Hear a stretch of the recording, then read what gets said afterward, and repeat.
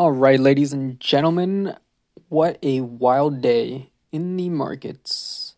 So I did not really post anything on Monday. I was kind of traveling and really jet lagged, so thought about just making a quick little, um, I guess, market analysis podcast today. So let's first move on to, if you hear the clicking sound, I'm just on my laptop looking at charts and stuff. So bear with me. And let's get started with the overall market. Let's move on to SPY. So SPY is absolutely on a tear after an EQ break. And I would not look short at all in SPY. The anything above, I would say, 359 is just a daily higher low, meaning that as we are around 370.17, we have lots of space to work with. So I wouldn't be scared or anything like that. We just need some healthy consolidation. I would definitely see a leg up if we gap up open. I wouldn't be surprised at all. And if we continue to go, I wouldn't be surprised at all. So overall, very healthy. And I would just say that be cautious right now because the broader market, especially SPY and QQQ, tend to grind and then just dump and then grind again and then dump. So I would look for some sort of quick little flush and then bulls buying that dip because honestly, that's been going on for a very long time, probably until like forever. So, not really worried about overall market sentiment.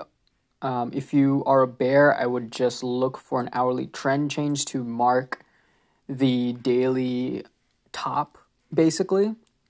And that's about it. SPY, very healthy. After hours, too, pretty healthy. Looking at some consolidation, but everything's pretty good. QQQ, basically the same thing. We're running at all-time highs.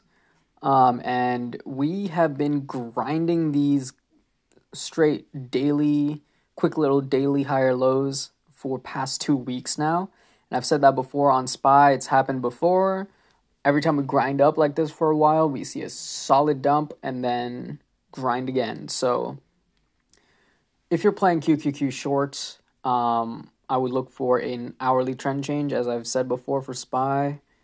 I really would not look bullish either, as we're pretty extended. I would say 12 and 26 EMAs on the hourly time frame are solid guides. If you want to even do it better, I would say if you see a close below the 4-hour 12 exponential moving average, that might be some sort of consolidation sign. So as long you can do this as a quick if-then statement. If the price action does not close below 12 EMA on the 4-hour time frame, I am not looking bearish at all. And I would just be a cautious bull at this point.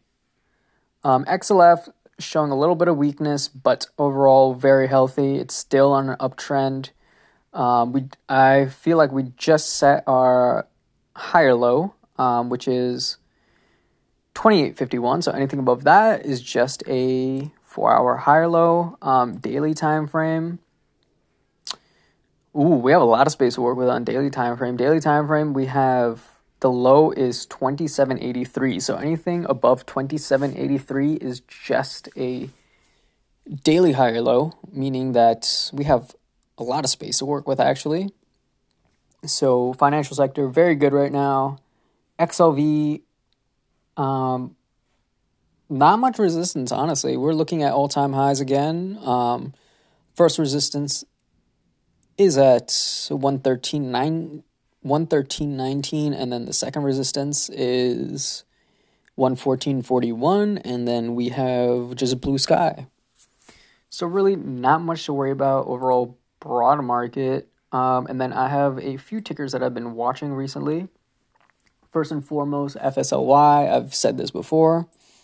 We're just looking for a weekly lower high compared to the all-time highs. It looks like the Fibonacci is rejecting from the 50 percentile, which is 99.35, and definitely seeing some bull volume. So bulls are definitely showing up for this. And yeah, overall, FSLY, I would look for, honestly, we've just flushed down. So anything below this, 136.50, which is a lot of space, is just a weekly lower high. And bulls are just chugging along with volume. This break today was absolutely fantastic. Definitely showed a lot. Bulls are in control, and we'll see where we go to. Second ticker that I have is JKS. Definitely made a return on this. We have a tightening range forming. This is a descending triangle, which is technically a bearish pattern, but the overall time frame, it is on a weekly uptrend, or weekly EQ monthly uptrend. And it is possible that we can that formation of that triangle is usually a bearish pattern, so we could see possible continuation. But in a bullish market, I would not have a doubt saying that this could break bullish. So be on the lookout for that. DKNG is my third one. I feel like FOMO and everything is back in this ticker because sports are opening back up. NBA season starts, I think, this month. NHL starts next month or this month, I'm not sure. And football playoffs are coming along. So Penn is at all-time highs. DKNG is playing as a laggard compared to Penn.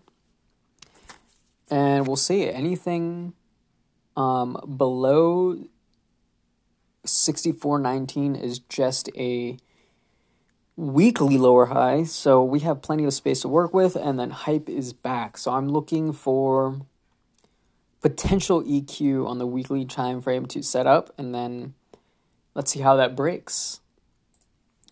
Another ticker is Tesla. Tesla just killed it. Bulls bought that dip this morning. And it feels as though bulls are in absolute control because I see no red flags. If I were patient to buy Tesla, I would just play off the 12 EMA on the hourly time frame. And RSI really doesn't matter on blue sky names, so just continue going, man. Just chug along. Don't really see much of a red flag in Tesla. And we are going basically parabolic. So it's kind of like Bitcoin, I feel like. So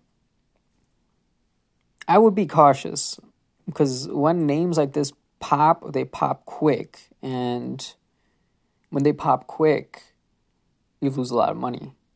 So that's going to be that. And I don't think I have anything else. I could say maybe PTON. Nah. Not interested in that right now. So, yeah.